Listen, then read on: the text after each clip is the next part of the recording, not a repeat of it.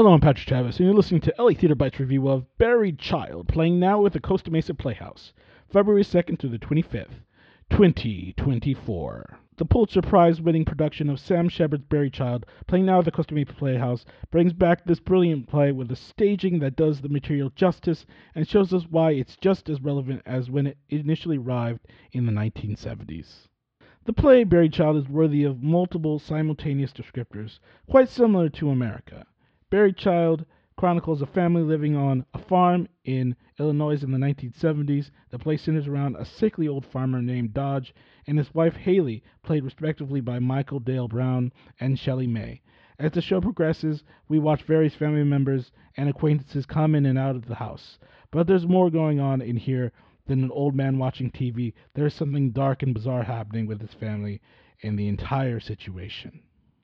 One of the most impressive things about this play is its straightforwardness. There are a lot of profound messages in this play, and it's not trying to hide or bury anything. Still, you could ignore all of the messages, and there would still be an intriguing storyline surrounding this mysterious family somewhere in rural Illinois. Now turn on your brain, add a little metaphorical and historical perspective, and you'll be astounded by how rich and American this play is. The direction. In this well-known Sam Shepard tradition, this set is not a tender, manicured place for acting. It is a place where the performers can leave their authentic mark on the stage. Kicking, smashing, destroying, littering. That's how I describe the direction from Michael Cera in this piece. Authentic, but also piercing.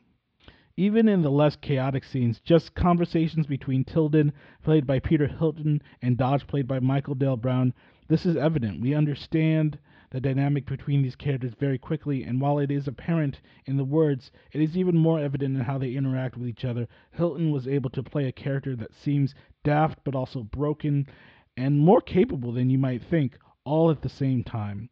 From the piercing conversations to its effect on the actors, to the scenes and the moments that descend into explosive chaos on stage, it is truly a theatrical experience you do not want to miss. The set design from Antonio Beach approached this production with a deceptively layered design. We see a desolate farmhouse, yes, but there is more. So much more. The background of the set has a wall that can change different colors, from blue to red and purple, usually changing with the mood of the storyline. In front of the color-changing sky are rows of dead corn stalks.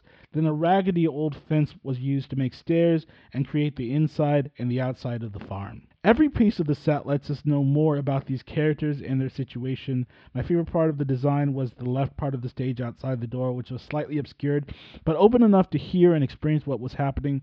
This design team and director did a fantastic job of thinking what's seen on stage and how powerful it can be when things are not seen or only seen partially. The acting. To only mention one actor from this ensemble would be a disservice across the board. The acting from this group was highly professional from any context on the American stage. For lovers of theater, good drama, and an inspired story, Buried Child at the Costa Mesa Playhouse is a fantastic choice.